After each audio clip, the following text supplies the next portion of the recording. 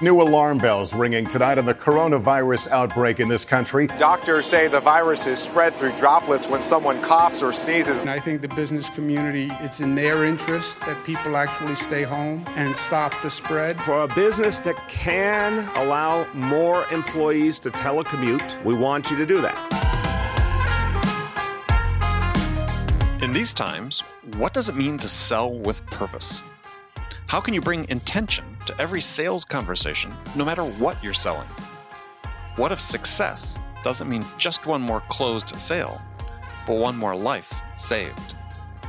Hi, friends. I'm Andy Paul, host of the Sales Enablement Podcast, and this is Selling with Purpose, a special 6-part series of inspiring conversations exploring what it means to sell with a mission greater than just hitting your numbers in the era of COVID-19 and beyond. Tune in to hear from world-class enterprise sales leaders and learn how their 6 companies will close $50 billion selling remotely. See how they've supported essential workers with the products and services they need to stay safe and thrive during this time of crisis. A special thank you to our guests and their incredible companies, Sodexo, Henry Schein, Gordon Food Services, NFP, Stanley Security, and CDK for allowing us to share their stories. All right, let's get into it. Ryan, welcome to the show. Well, thank you very much. Pleasure to have you here. Where are you calling in from today?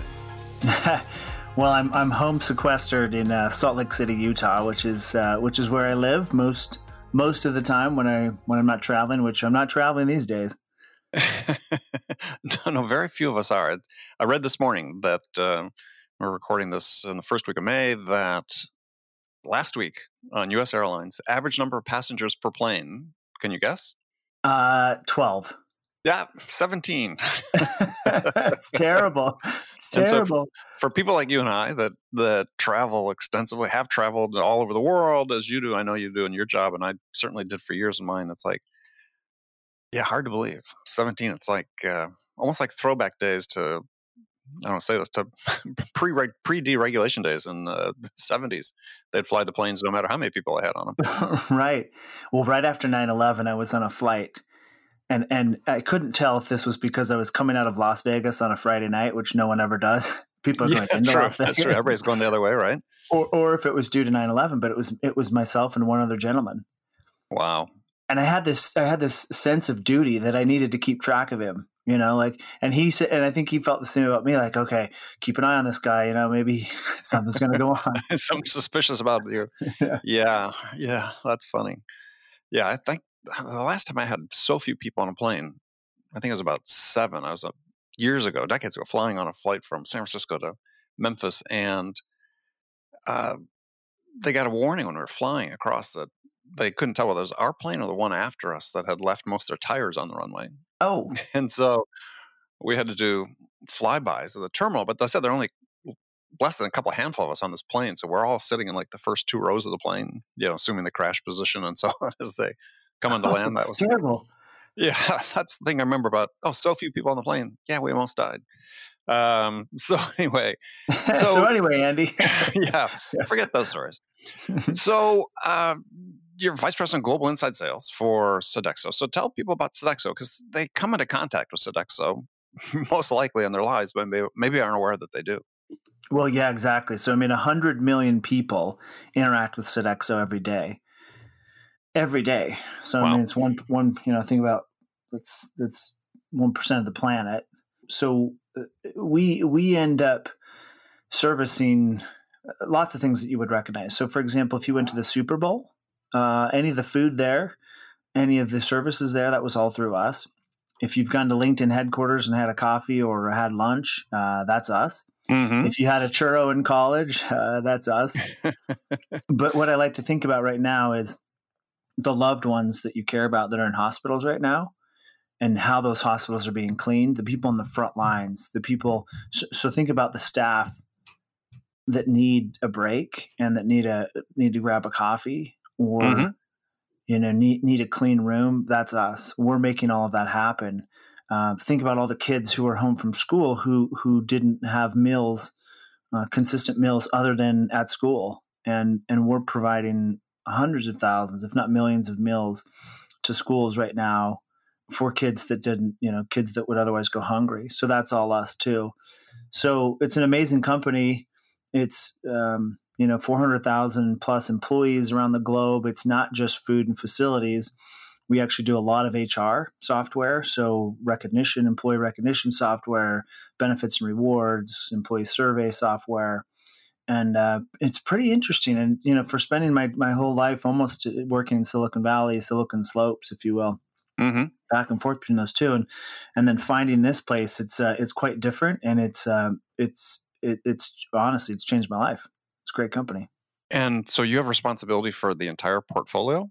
I do. So when I started sort of in the employee recognition side, in the software side. And then we had success, which, great. And I guess some people noticed, and I got called up and was asked to run all of inside sales around the globe, as well as a big sales enablement piece, and in particular around North America. So it's global.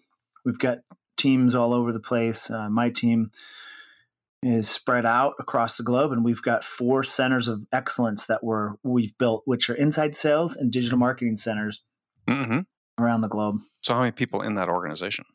So total in that organization, so it's very matrixed. So not everyone reports to me, but we've got well, let's just say on your sales team. Yeah. So, total sales team around the globe, 700. And then we've got sales enablement, sales operations people, probably to the tune of 40, 50. Got it. So in your inside sales, and I guess sure it depends on the product, because you said food services, you've got the facilities, you got software. Are they handling lead generation, like SDRs, or are they handling full cycle sales in many cases? Yeah, it's such an interesting model. So the inside sales team is mostly doing. It depends on which division. So if it's the food division, it's mostly SDRs. It's finding the opportunities. It's passing them over. And the reason we do that is like all companies. I mean, you have to segment by skill set. So we segment by function, and it turns out that field sales is pretty hands-on. If you're going to put a facility, for example, into LinkedIn's headquarters, they want you there. They want to see it. They want you to bring the CAD designs and the mock-up. They want to show you which walls you're going to knock out and put where's the cafe going to go.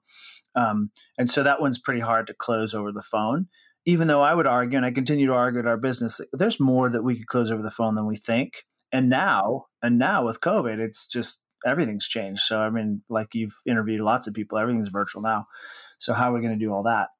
But then on the other divisions, they do close. In fact, some of those, 90% in some cases is all over the phone. And we're talking still $700,000, $1 million ASPs still being closed, which is great. Yeah, which more and more, I think, as you said, we are going to see, because it's not clear exactly when we get back to whatever the next normal is. It certainly will look different than what it is today. Oh yeah, it's going to take a little bit. I mean, we keep thinking, oh yeah, but there's this. Our minds play funny tricks on us, like we're just going to get back to where it was. But I think the longer it goes, we realize there's really no getting back. I mean, things will be changed permanently in some areas forever. Well, what are some of those areas that you're seeing in your business that you think might be changed forever from a sales perspective? I mean, do you see more people working remotely versus the office, or more of the field sales transitioning into an inside sales function? Yeah, I think forever will be changed how a company treats its safety and the cleanliness of the facility. So I don't think that changes. I think people will enable and enact a new level of norm around keeping a facility more sanitized than it was before. So that's very interesting for a company like Sodexo, because that's your business. That's a big part of our business. So people are asking. I think forever will be changed the way people manage. I think we're just now beginning sort of mitigation and litigation, and that's unfortunate. So I think companies, the litigious side of this is going to really pick up. Companies, employees you already see are, taking litigation against the company's taking litigation against governments and so on. So it's really, that's the sad side of it. But I think that reaction will cause a sort of a clamp, and people will react very differently. In years to come, there'll be procedures and policies that just we can't get away from because of COVID. And we'll even our kids will grow up and enter the workforce, and they'll say, well, due to COVID, just like we have for 9/11.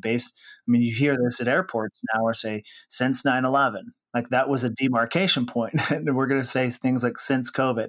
Yeah, no, absolutely. I think we're unmindful of the fact of how much things have changed in the aftermath of 9/11 for travel, security, many, many dimensions. And we've accepted it, right? I mean, we would have considered them huge impositions. None of us could have envisioned some of this.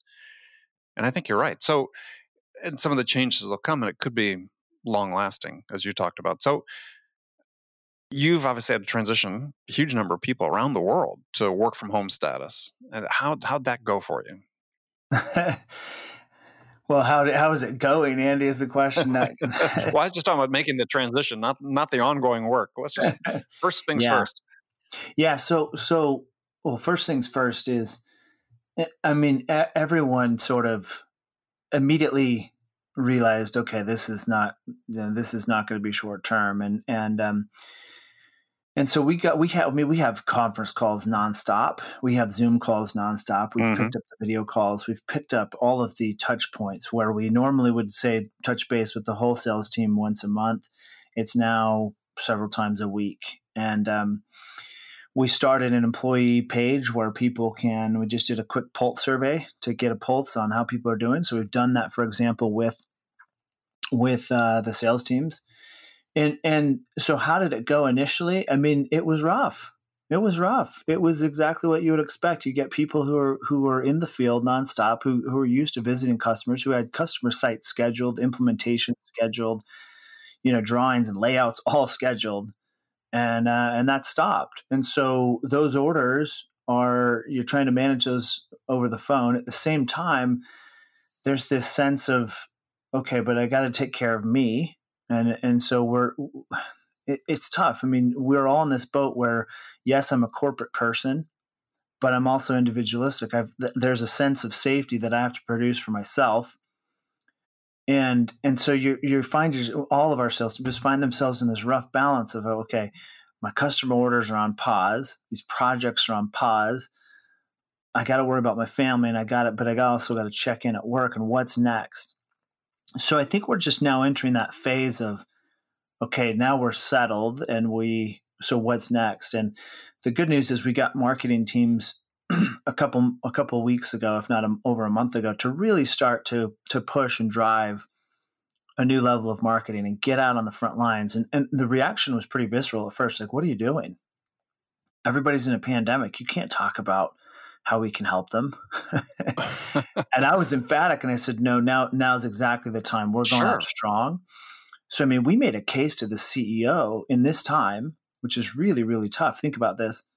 When we're cutting parts of our business where things are on hold because the unknown is so great. Mm-hmm.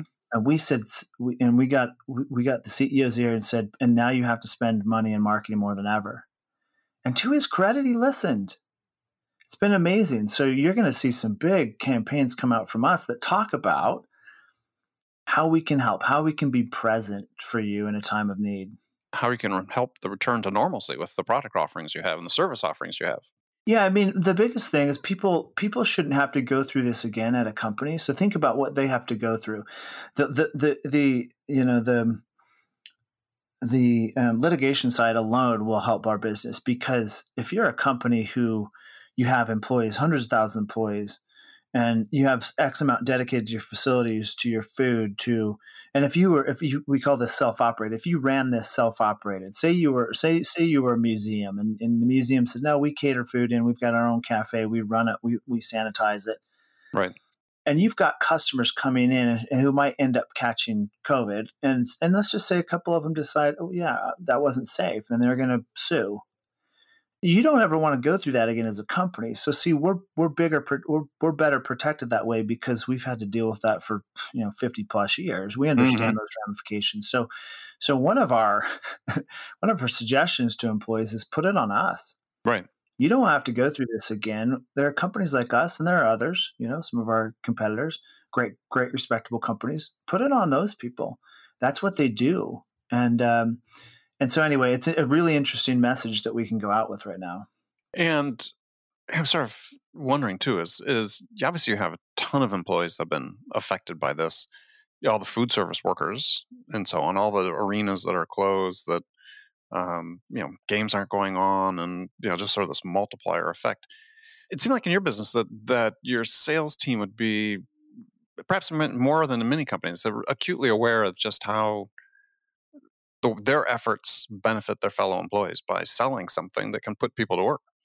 Yeah, no, that momentum is starting to pick up. There is a sense of duty to our company. We, on the front lines of sales, have an opportunity to change the lives of hundreds of thousands of people right now, which is why when we started talking about marketing and spend, when the visceral reactions came in, I said, whoa, realize what we're trying to do here. We have an opportunity. There are the numbers of people online, including our buyers, have doubled over the last month. You think about all the internet traffic now.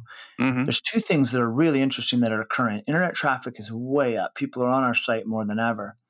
But that's just in general. It's everywhere. Okay. Secondly, people are at home and they're more open because of the spirit of unity. We're all in this together. They're more open to taking your call, to taking your LinkedIn, to taking your invite. So an inside sales rep on my team sending a note that says, so sorry, we're here to help when you're ready, is getting way more exposure and reaction than it ever did before. So it's really interesting. So when we think about pushing our marketing and sales efforts right now, we're starting to feel this sense of duty because of the people that have been affected. You got to think, our stadiums, we cover thousands of stadiums, and 97% of stadiums stopped within 3 weeks of each other. Yeah, around the globe. And you'll hopefully never see something like this again. We've never seen it. No, nothing close. A lot of those frontline employees, unfortunately, have been impacted. Now, first thing we did is we cut back expenses. All the management layer around the globe, including myself, we took a decent cut on our pay. We donated. And we created, based on our board of directors also, we created a $30 million fund to have to give employees that lifeline for as long as we can. And that's now on our sales team to start bringing back some of these orders, these projects. And we're seeing that. What's interesting is some places like our corporate services segment. So we divide our business into segments, but our corporate services segment, there's not been a real slowdown. People want to talk. They want to talk about these projects. Now, of course, our sports and leisure, like our stadiums, that's a major hold. Airports, I imagine, right? Yeah, airports have been on hold, but not indefinitely. So they're having conversations with us about, hey, when it comes back, how we're going to make sure we're clean. And so that's really interesting. Yeah, you think about this it's just sort of this fundamental need. And we talk about bringing the economy back, but you've really identified. That's what I hadn't really thought of it in this context. Is clean is the baseline. Yeah, right. We talk about testing employees, and obviously a lot of that's going to go on, but you can't have the employees come back into an environment that's also not safe from that perspective. So imagine that I can imagine there's a lot more companies thinking about this than they ever did before. Yeah, it's one of those, and that's why I say, as a company, you don't want to have to make this the number one thing you worry about. And guess what? You do now. The number one thing you have to worry about as a company is how are you going to keep your employees safe? Because a non-safe work environment will lead to a lot of employee frustration from now on. And so there'll be a little bit of a curve, right? So we'll peak out probably within the next year where employees and companies are at odds with each other saying, hey, you didn't keep me safe. I got sick. I came back. You told me to come back. I came back. It didn't work. Now my family's affected. We'll probably see, my guess is we'll see that peak within a year. And then it'll kind of flatline. It won't come back down to the bottom. So companies are going to be left holding this bag of, well, I got to keep my employees safe. I'm going to have to check in constantly with how they're doing. How are we going to do that? And that's not, you want a company's number one focus to be on their delivery to their clients. Yeah. And their bottom line. Now I got to be careful here because employees are what make a company. Okay. And so you want them to always focus on employees. And so, I'm a student of Southwest Airlines, Herb Kelleher, met him and studied, a lot of his work, sold a lot to Southwest. I've been on their campus a lot. So I'm number one, Sodexo is that we are dedicated to our employees because employees are what give the output. A customer's reaction and interaction with you comes through an employee. But you want to be able to focus your measures on the employee's productivity side. And if you're caught up on all day long, we got to worry about the safety, and then you start to lose productivity. And I think that's my point. So companies don't want to deal with that, and they're going to have to. So what do they do? It's really interesting.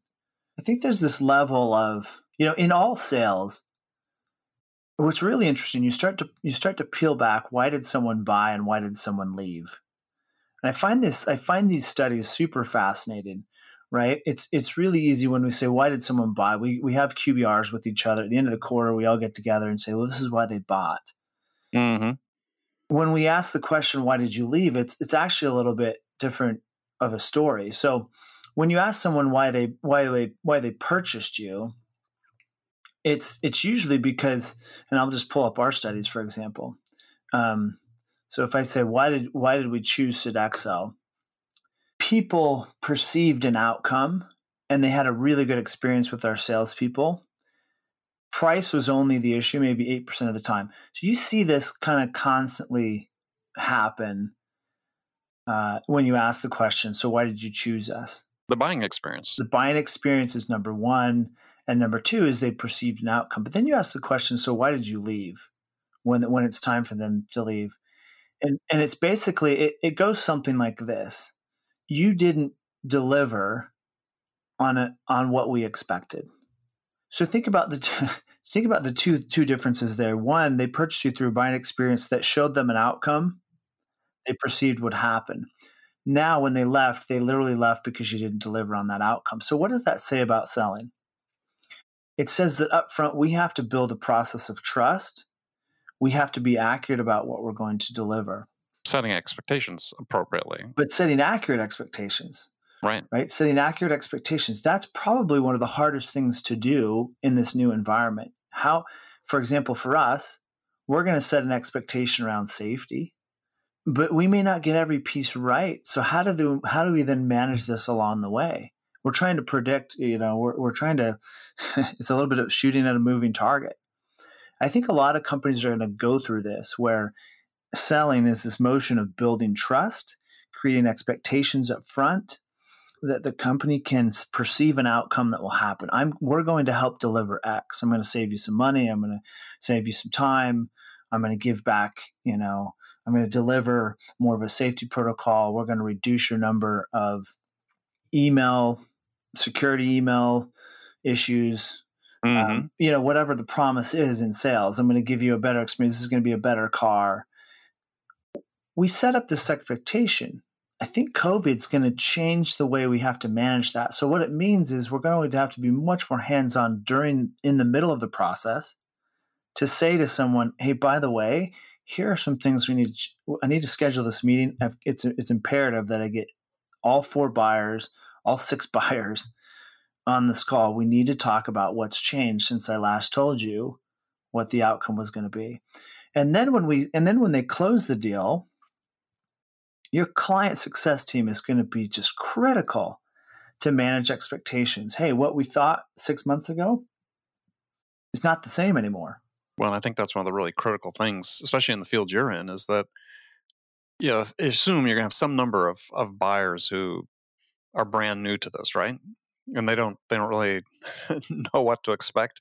But also I think that given how the situation's so fluid, you could scope out a project and say, this is what we're going to deliver, and we're going to be very clear about what the expectations are, but the environment changes around it. Yeah.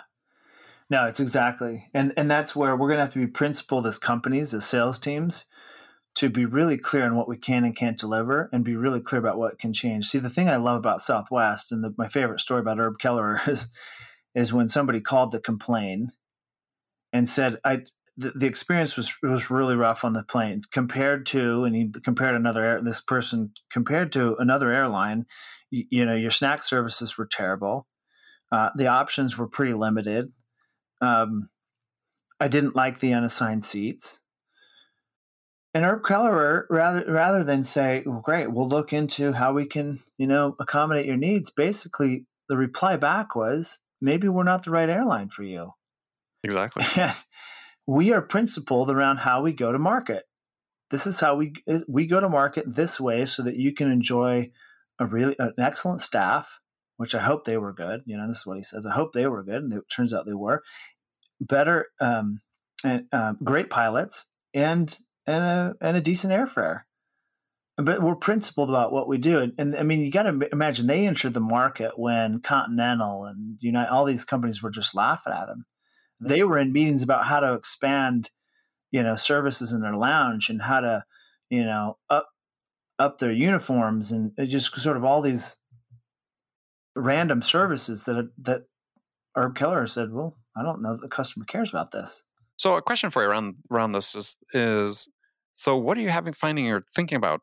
Maybe you've started this process already, but what are you sort of planning relative to, how do we educate our sellers to be more careful about how we set expectations, appropriately sized deals? I mean, I think even to some degree, perhaps you, in some cases, maybe start with a little bit smaller deal, right? Just to make sure you can manage expectations appropriately. How are you teaching them about what the expectations could be?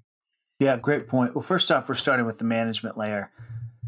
So we believe in a core principle that is just critical for all companies to get, and that is if you look at the data that says, you ask now go to employees, why did an employee leave, right?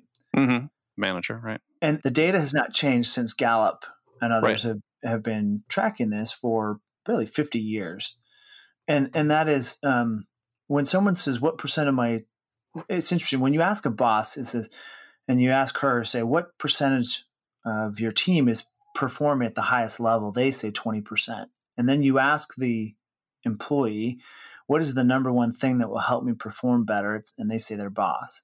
So you have this just massive disparity between the manager thinks only 20% of their team get it, and the employees think that the boss isn't actually helping them. And then that's the number one reason they leave is their boss.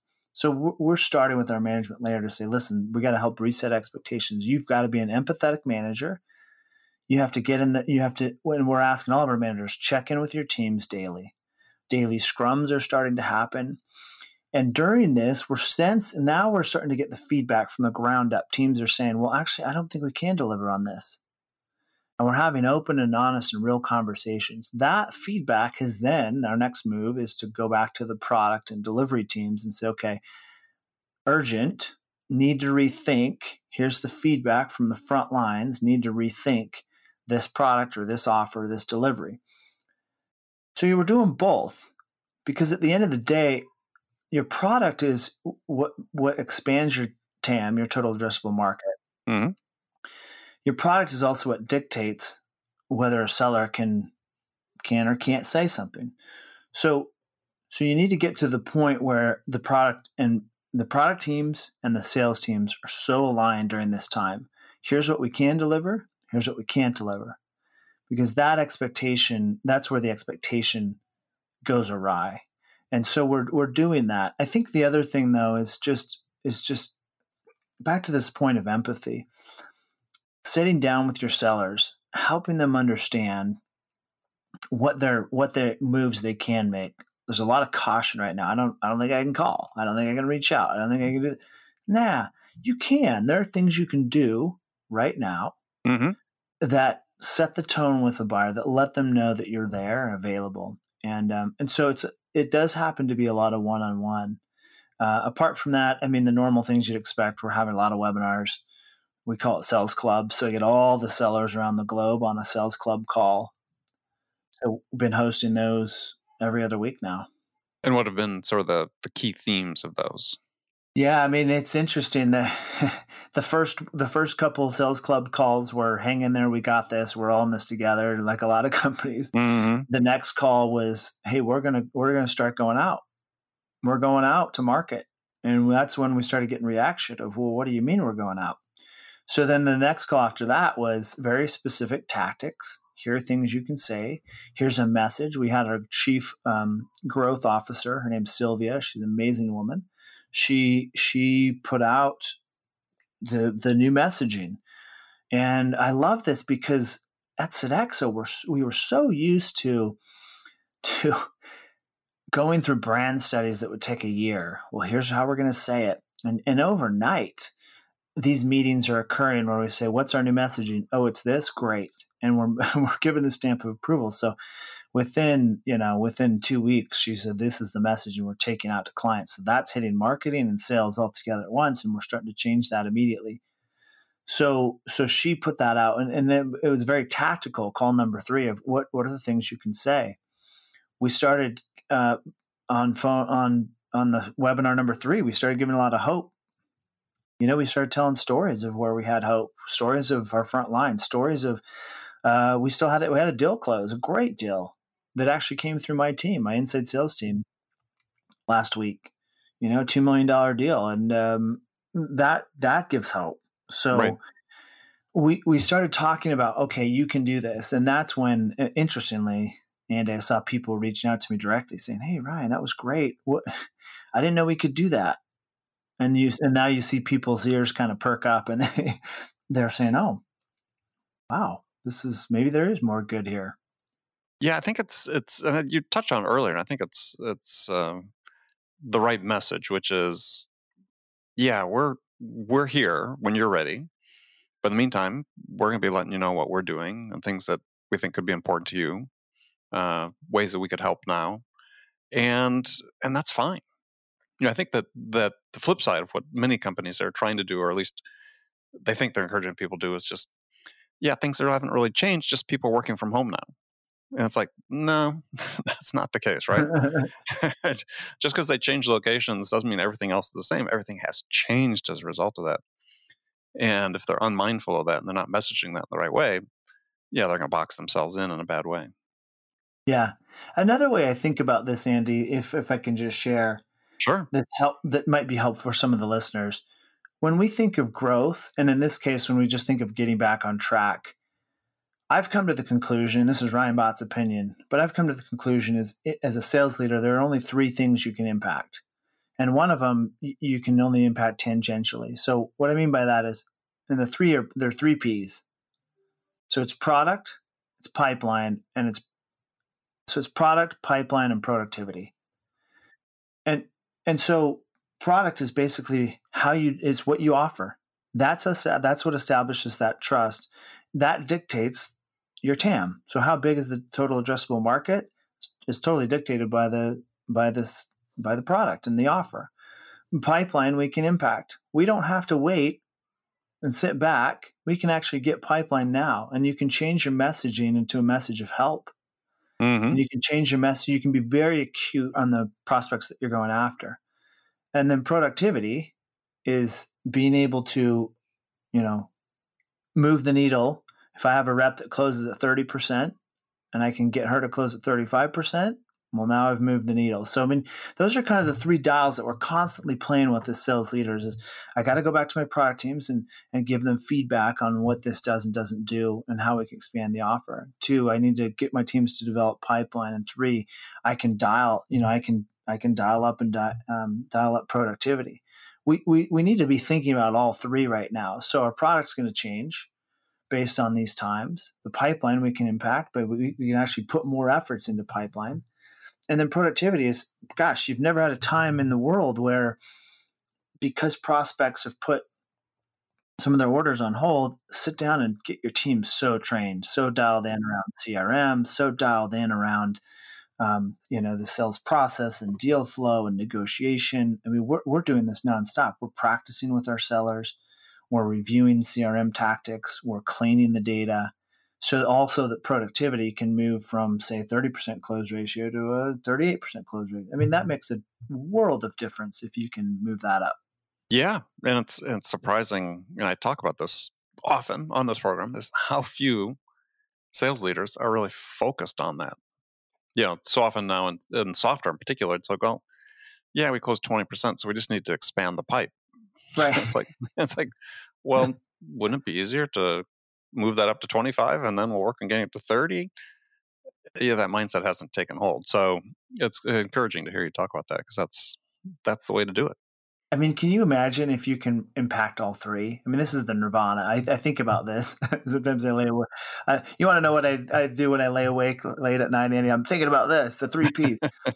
Can you imagine if you can get your product to expand, and so you have a bigger TAM, you got more pipeline, more effective pipeline, a really truly acute account-based marketing pipeline, and then your productivity went up. I mean, you got all three to move at the same time. I mean, you're talking about changing from you could be doing $10 million startup. That moves you to a $60 million startup. You get those three functioning.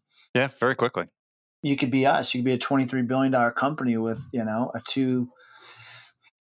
to $3 billion new business growth number every year, which is that's the nut on my head. And, and yet, if we could get those three, yeah, exactly, right. Just a mere $2 billion, Ryan. That's all we need. Yeah, man up, make it happen. Yeah, no, that's impressive. It's just amazing. Well, that's good. Well, Ryan, thank you so much for joining us. People want to connect with you. Where can they do that? LinkedIn's the best. All right. Well, Ryan, thank you very much. And like I said, we'll look forward to talking to you again soon.